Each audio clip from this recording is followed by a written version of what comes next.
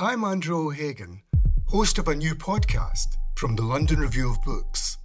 It's about the bloodiest and most controversial event of the Falklands War, the sinking of the General Belgrano. Margaret Thatcher was accused of a war crime. The truth would only emerge in the pages of a private diary. This is the Belgrano Diary. Listen wherever you get your podcasts. Twice.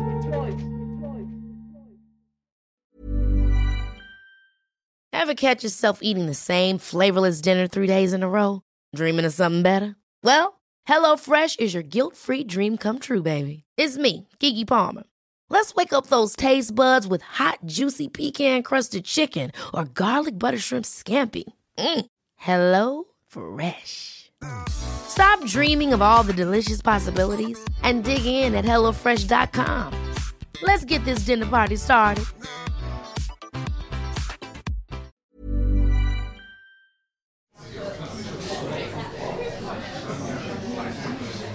Welcome to the London Review Bookshop.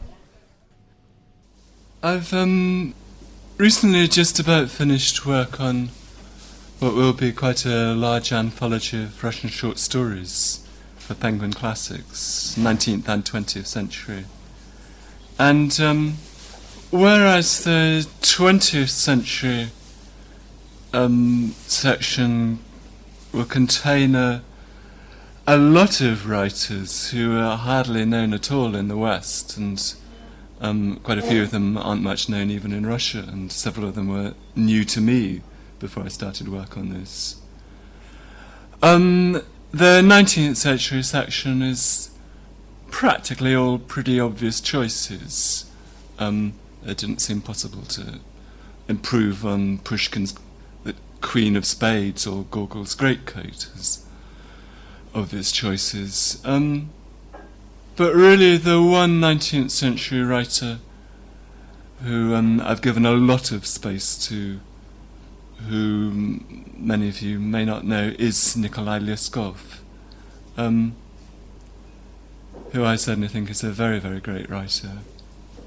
There are probably quite a few reasons why he's less known than, say, Turgenev. Turgenev had lots of Western friends for a start, which obviously helped. Lyskov is quite hard to get hold of. You can't easily. I have to look at my introduction, for instance, to remember his ancestry. His maternal grandfather was an impoverished gentleman who married a merchant's daughter. His father, although technically ennobled as a result of promotion in government service, came from a line of village priests, and priests are quite lowly characters in 19th century Russia. And his father was dismissed from his administrative post after conflict with the provincial governor, and went to the country to form a very small estate. So in a very, very class-segregated society, Lyskov is, his ancestry is terribly complex. He didn't get to know the peasants as a kind of point of ideological duty like Tolstoy did. He was brought up among them. He really did know every class of that country. He worked as an estate manager for several years, and travelled an enormous amount about the whole of European Russia.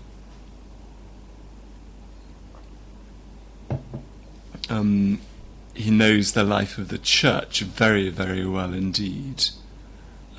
He and Chekhov are actually the two 19th century writers who really know about the Orthodox Church, more than Dostoevsky even. Lyskov wrote quite a lot about the Old Believers, this tremendously important, I think around the turn of the 19th, 20th centuries, it was about a fifth of the population who had actually been anathematized by the Orthodox Church because they had refused to accept religious reforms in the 17th century. Lyskov really knew all of these worlds. His politics was always kind of shifting. You can't pinhole him as a radical or as a religious authoritarian or anything. He seemed to quite often change his mind and alienate everybody in the process. He often, people who sort of glance at him very casually, sometimes imagine that he's sort of anti-Semitic and xenophobic, which is totally ludicrous. But there are quite a lot of characters in his work who are these things, and Liskov has been ridiculously sometimes identified with them. Actually, he's extraordinarily open to Western ideas. He knows much more about. He had an uncle. He had an uncle by marriage who was English, and Liskov actually knows quite a lot about the Loggia, about English Protestantism, through all that. He wrote a vast amount, and not all of equal quality, journalism, long novels, a lot of charming short stories. Quite a lot of his work is very, very difficult to translate, much more so than Turgenev, Tolstoy, Dostoevsky. Really dense with wordplay. Kind of characters coming out with most wonderful malapropisms.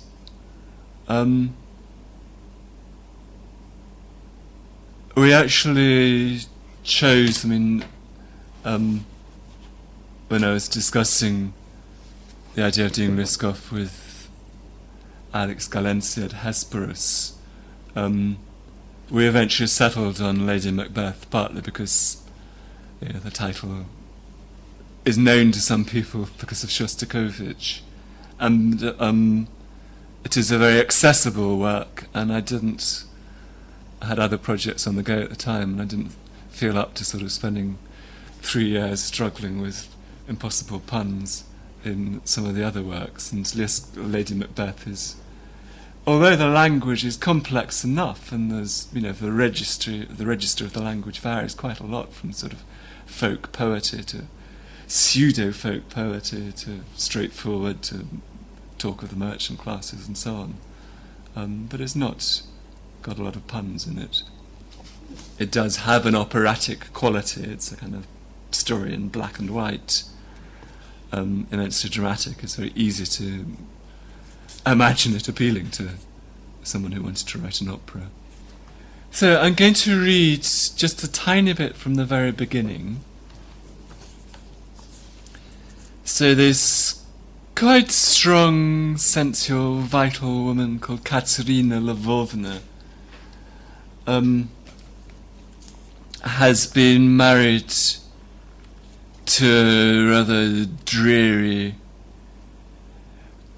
considerably older merchant. He's a little over 50. And most of the time she's just left at home in this kind of rich but sterile home. And Liskov really hammers away at her boredom. She would walk about the empty rooms, start to yawn from boredom, and climb the stairs to the conjugal bedroom, which was in a high-ceilinged attic. There she would sit for a while, gazing out at the barns, where hemp was being weighed or flour being poured into sacks. She would start yawning again and be glad to doze off for an hour or two. But she would wake to that same Russian boredom, the boredom of a merchant house, a boredom so profound that, as people say, it makes even the thought of hanging yourself seem like fun. And Katerina Lvovna had no love of reading. In any case, apart from the lives of the Holy Fathers, there were no books in the house. Yes, it was a boring life that Katerina Lvovna had been living in her father-in-law's prosperous house, for 5 long years with a husband who showed her little affection. But as often happens, no one was in the least concerned by this boredom of hers. After a while there's a crisis when a dam breaks in one of their estates, and so both husband and father-in-law had to completely leave the house for a week or so. And there's this young steward, the same age as Katerina, who starts trying to seduce her. And this steward, Sergei, is wonderfully eloquent. So he too starts to complain about boredom to her. She says, "Why don't you marry?" "That's easier said than done," he replies. "Who could I marry? I'm a nobody. What girl from a well-to-do family would marry someone like me? And as for the poorer girls, well, Katerina Lvovna, as you know yourself, they're lacking in culture. What understanding of love can they ever have? There's little enough of that, as you know only too well, even among the wealthier folk. Take your own self, if you don't mind my saying so. To any man who has feelings, you'd bring nothing but joy. But here you are, cooped up in a cage like a canary." "Yes, I'm bored," Katerina Lvovna couldn't help but say. "How could you not be bored, ma'am, living the life you lead? Even if you did, as it were, have an admirer, the way most women do, when would you ever get a chance to see him?" "No, you shouldn't say things like that. If I could only have a little baby, then I think I'd be happy." "But, ma'am, if you don't mind my saying so, a baby doesn't just come out of nowhere. I've lived long enough, you know, among merchants. Do you think I haven't seen what life's like for their wives? You know the song. If you have no sweetheart, Toska fills your heart. And this melancholy, let me tell you, Katerina Lvovna, lies so heavy on this heart of mine that I'd gladly take out my steel knife and cut out my poor heart and throw it down by your little feet. Yes, I'd feel that way. I'd feel better that way, 100 times better." Sergei's voice had begun to tremble. "What are you telling me all this about your heart for? What's it got to do with me? Go away." "No, ma'am, please," said Sergei, quivering all over as he took a step towards Katerina Lvovna. "I know it, I can see it. I can even feel and understand very well that your lot in this life is no easier than mine. Only now," he went on without drawing breath, "now, at this very moment, everything lies in your hands. Everything lies in your power."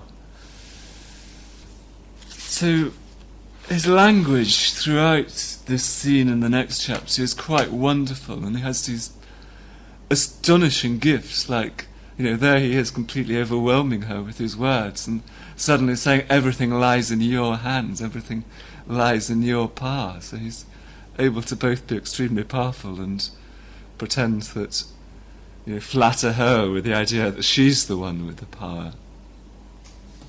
So, they go to bed. Another week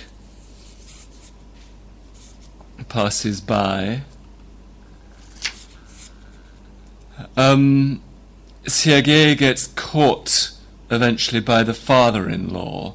Sorry, I forgot to say that the father-in-law did come home. The husband is still away, but the father-in-law has come home, and he catches Sergei and whips him for a very long time, and as a result he gets poisoned with mushrooms by Katerina. In fact, he actually gets given rat poison by Katerina with the mushrooms, but the official story is that it's the mushrooms. And so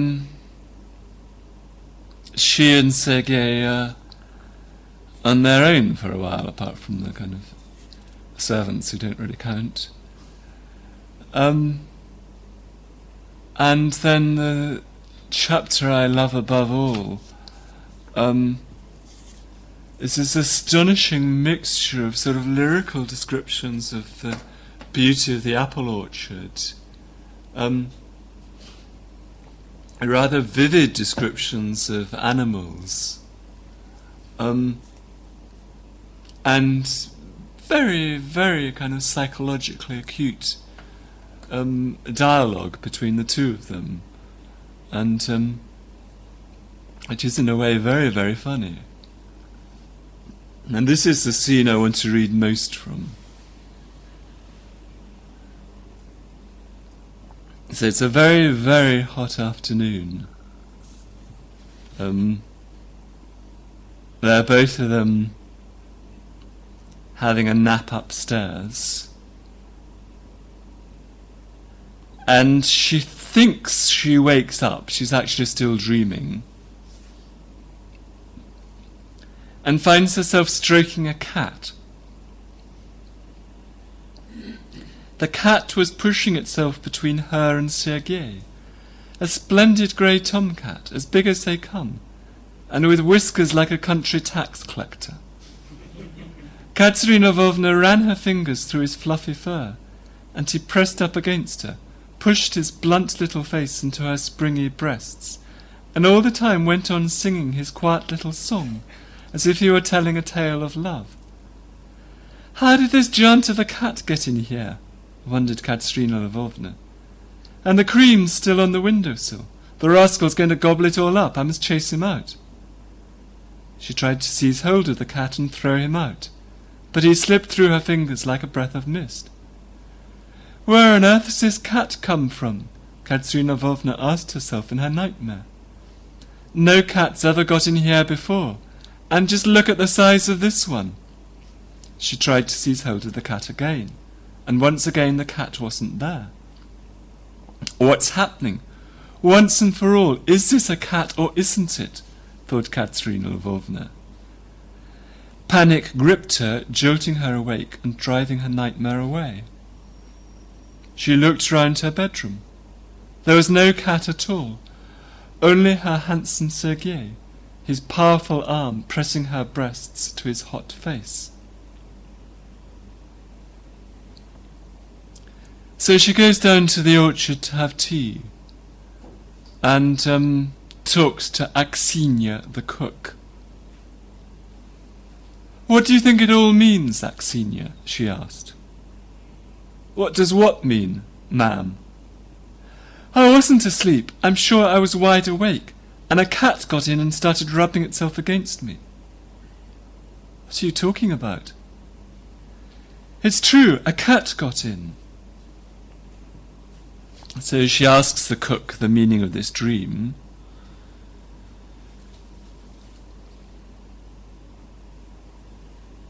In the course of this conversation, she mentions that she was dreaming about the moon, and then there was this cat. And the cook says the moon means a little one.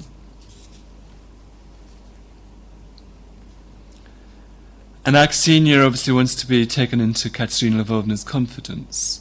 So she suggests sending for Sergei. So Sergei comes down, and she tells Sergei about the cat. Sergei is not very interested. So the conversation changes. "So you were pining for me, were you, Seryozha?" Seryozha is the same as Sergei. "How could I help pining?" "How did you pine for me? Tell me what it was like." "How can I? How can I say what it is to pine? I longed for you." "But why didn't I sense you were longing for me? They say women sense things like that." Sergei said nothing. "And why were you always singing?" Katerina went on, still caressing him, "if you were so unhappy without me?" "Well, it was you I used to hear singing outside the barn, wasn't it?" "So what if I was singing? A mosquito sings all through its life, but that doesn't mean it's happy," Sergei replied dryly. There was a pause. Sergei's confessions had been music to Katerina Lvovna's ears. She wanted to keep on talking, but Sergei frowned and said nothing. "Look, Sergei, isn't this paradise, simply paradise?" Katerina Lvovna exclaimed, looking up through branches thick with apple. If you thought the only way to get a more defined jawline with natural-looking results was through surgery, think again. Juvederm Volux XC is a non-surgical injectable gel filler that improves moderate to severe loss of jawline definition and can help you achieve natural-looking results with little downtime. Even better, this improved definition lasts up to 1 year with optimal treatment. No maintenance required. Improve jawline definition for a smooth, sculpted look with Juvederm Volux XC. For important safety information and to find a licensed specialist, visit Juvederm.com. That's JUVEDERM.com. Not for people with severe allergic reactions, allergies to lidocaine, or the proteins used in Juvederm. Common side effects include injection site redness, swelling, pain, tenderness, firmness, lumps, bumps, bruising, discoloration, or itching. There's a risk of unintentional injection into a blood vessel, which can cause vision abnormalities, blindness, stroke, temporary scabs, or scarring. Talk to a licensed specialist to find out if it's right for you. Ever catch yourself eating the same flavorless dinner 3 days in a row? Dreaming of something better? Well, HelloFresh is your guilt-free dream come true, baby. It's me, Keke Palmer. Let's wake up those taste buds with hot, juicy pecan-crusted chicken or garlic butter shrimp scampi. HelloFresh. Stop dreaming of all the delicious possibilities and dig in at HelloFresh.com. Let's get this dinner party started.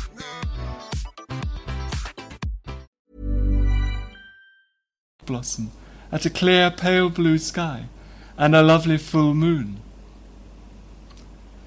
The light of the moon, filtering through the leaves and flowers of the apple trees, was playing over Katerina Lvovna's supine form, casting the most fantastical bright spots over her face and the whole of her body.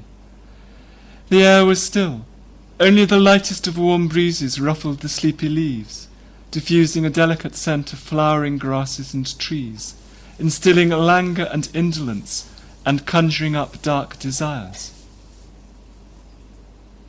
Getting no answer, Katerina Lvovna fell silent again and went on looking up at the sky, through the pale pink apple blossom. Sergei was silent too. The sky, however, was of no interest to him. With both his arms flung round his knees, he was staring down at his boots.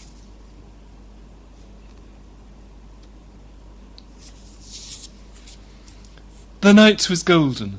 Silence, light, delicate perfumes, and a benign, enlivening warmth. Beyond the ravine at the end of the orchard, someone began singing in a resonant voice. In the dense bird-cherry thicket by the fence, a nightingale trilled and burst into loud song. In a cage on a tall pole, a quail gave voice to its drowsy delirium. A sleek horse let out a lazy sigh from the other side of the stable wall, and a boisterous pack of dogs tore soundlessly across the pasture land beyond the fence, vanishing into the shapeless black shadow of the derelict salt warehouses. Katerina Lvovna raised herself up on one elbow and looked at the tall orchard grass. The grass seemed to be playing with the light of the moon as it was filtered through the leaves and flowers of the apple trees. Capricious spots of light were turning the grass to gold, quivering and flickering over it like living butterflies of fire. Or perhaps the grass under the trees had been caught in a net dropped by the moon and was being tossed from side to side. "Oh, Seryozha, my darling, how lovely it all is," said Katerina Lvovna. Sergei looked around with indifference. "What's the matter, Sergei? Why so gloomy? Are you tired of my love already?" "Don't be silly," said Sergei. Bending over her, he gave Katerina Lvovna a casual kiss. "You're a deceiver, Seryozha," said Katerina Lvovna. "You're not to be trusted." "You must be talking about some other man," Sergei replied calmly. "Then why did you kiss me like that?" Sergei said nothing. "It's husbands and wives who kiss like that," Katerina Lvovna went on, playing with his curls. "And they do it to brush the dust off one another's lips.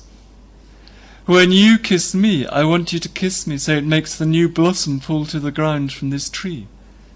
Yes, like this," she whispered, twining herself round her lover and kissing him passionately. So things carry on, remaining out of kilter for some time. And, eventually Sergei explains that he's gloomy because he's so miserable, thinking how terrible things will be when the husband returns.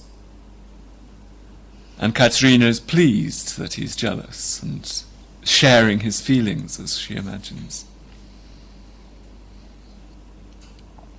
And he carries on with this mad eloquence of his. It was actually a very carefully thought out eloquence.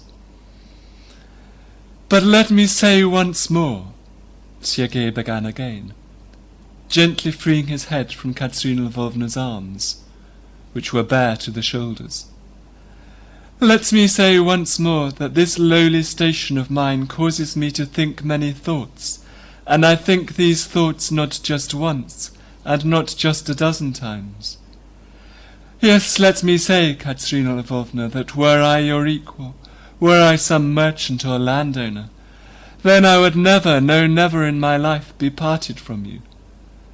But you know very well, you know what my standing is compared to your own.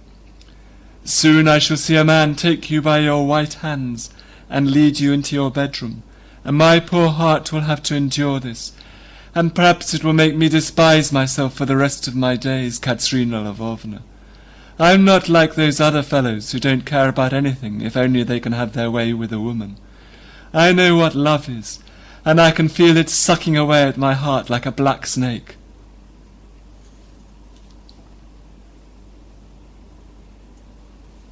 And Katerina Lvovna is both delighted and actually genuinely feels sorry for Sergei at this point. He goes on more and more about how he would like to marry her.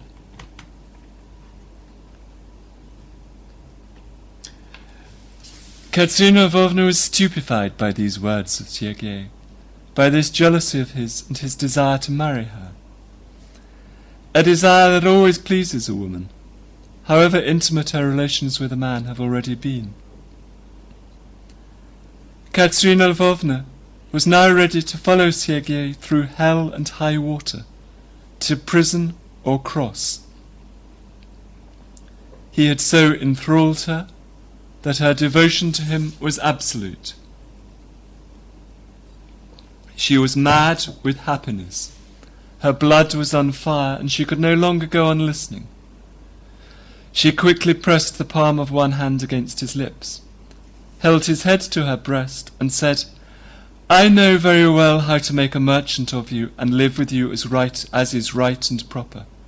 Only please don't upset me for nothing. There are bridges to cross, but there's still a long way ahead. And it was back to kisses and caresses. In the silence of night, through his heavy slumber, the old steward in the nearby barn heard whispers and quiet giggles, as if naughty children were plotting how best to make fun of frail, decrepit old age. Then came gay, ringing laughter, as if someone were being tickled by water nymphs from the lake. Splashing in and out of the moonlight, rolling about on the soft carpet, Katerina Lvovna was frolicking with her husband's young steward. Fresh white blossom from the curly-headed apple tree rained down on them, but in the end this rain ceased. The short summer night was passing. The moon had hidden behind the steep roofs of the high granaries, and turning ever dimmer, it was now looking askance at the earth. Then there was a piercing duet from above the kitchen, followed by spitting, hissing, and a great racket, as 2 or perhaps 3 cats rolled off the roof and onto the pile of timber stacked against the wall. "Let's go and sleep now," Katerina Lvovna said slowly, as if worn out and battered. She got herself up off the carpet, and, just as she was, in her shift and white petticoat, walked through the deathly silence of the yard. Walking behind her, Sergei was carrying the carpet and the blouse she had playfully thrown off. So Katerina Lvovna has more dreams about the cat, who then seems to become confused with the murdered father-in-law and starts talking to her in the voice of the father-in-law. They've made no attempt to conceal anything, so word of their affair has of course got around and reached the husband, who tries to come home stealthily in the middle of the night and catch them. But she hears him coming, and there isn't really anything to be done except to murder him too. And so all this spirals on.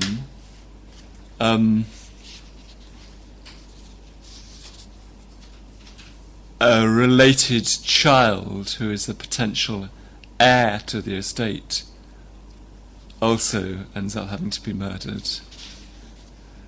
And eventually they get sent off to Siberia. And I think the closing chapter, The Road to Siberia, is another extraordinarily powerful piece of writing. Sergei has by this point got fed up with Katerina. Katerina is kind of any money she's able to beg from passers-by, as this sort of regiment of convicts marches down this endless road. Any money she's able to get, she uses to bribe the guards for a night with Sergei.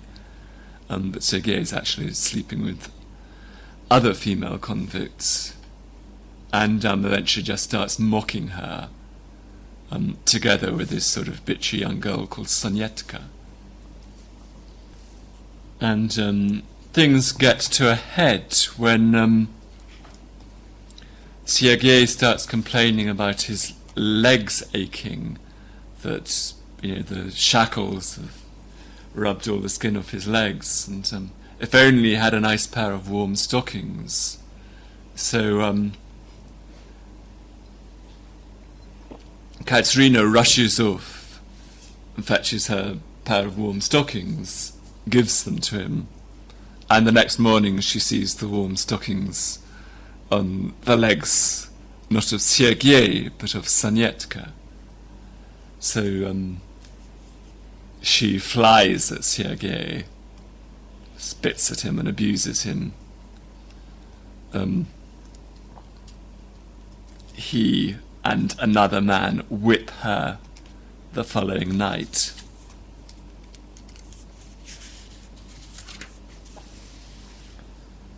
And then the final scene, they leave the sort of little transit prison back onto the road.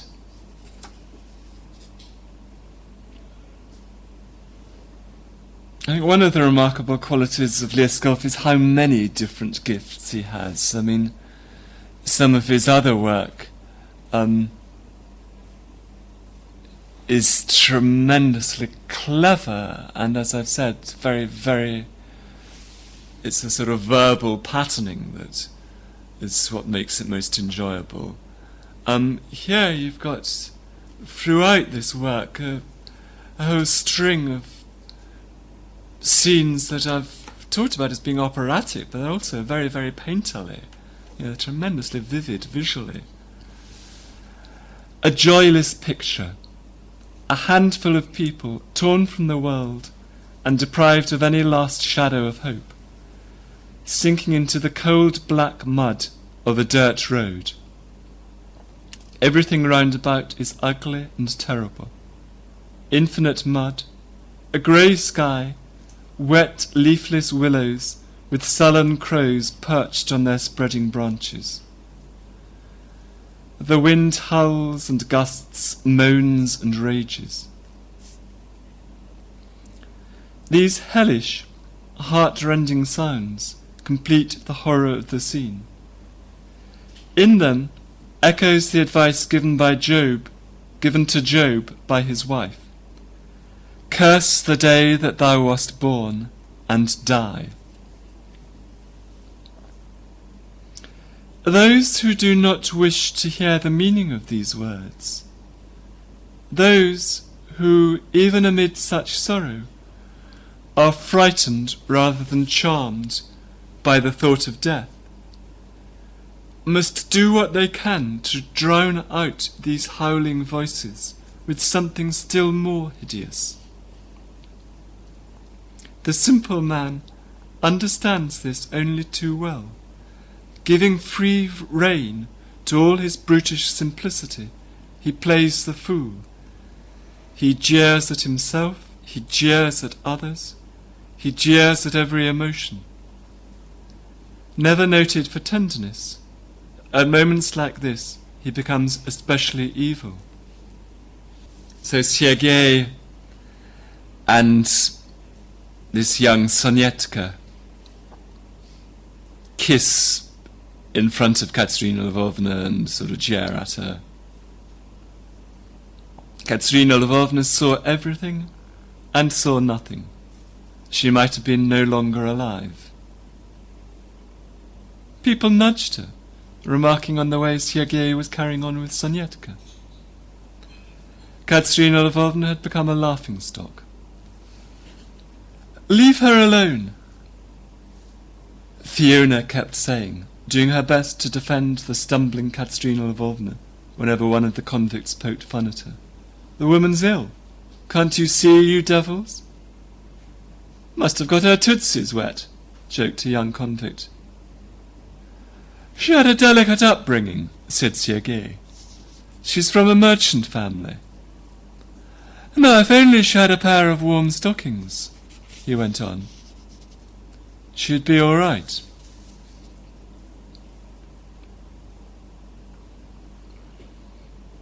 The weather got worse and worse. Wet flakes of snow fell from the grey clouds covering the sky. Melting as they touched the ground, they made the mud still deeper and more impassable. At last, a dark leaden band came into view. Beyond it nothing could be made out at all. This was the Volga. A stiff wind was blowing across the river. Dark gaping waves slowly rose and fell. The wind drove them this way and that way.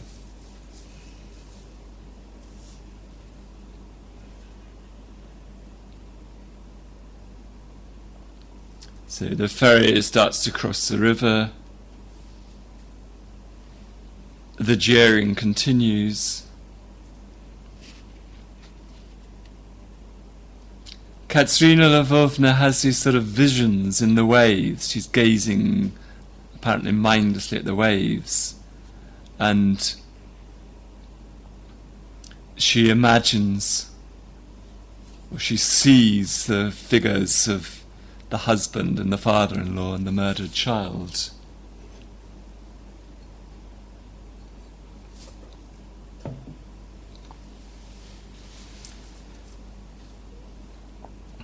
Suddenly she began to rock and sway.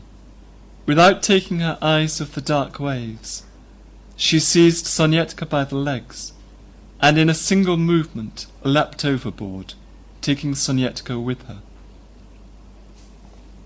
Everyone froze in astonishment. Katerina Lvovna appeared on the crest of a wave, then disappeared.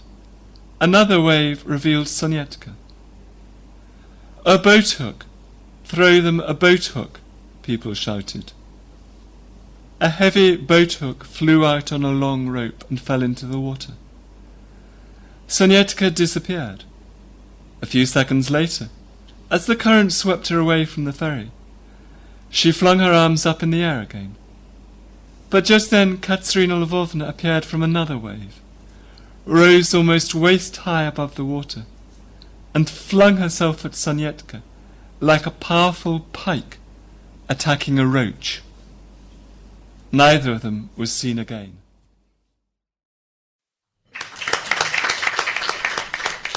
Thank you for joining us for this London Review Bookshop event. For more, visit our website at www.londonreviewbookshop.co.uk or search for the London Review Bookshop on iTunes.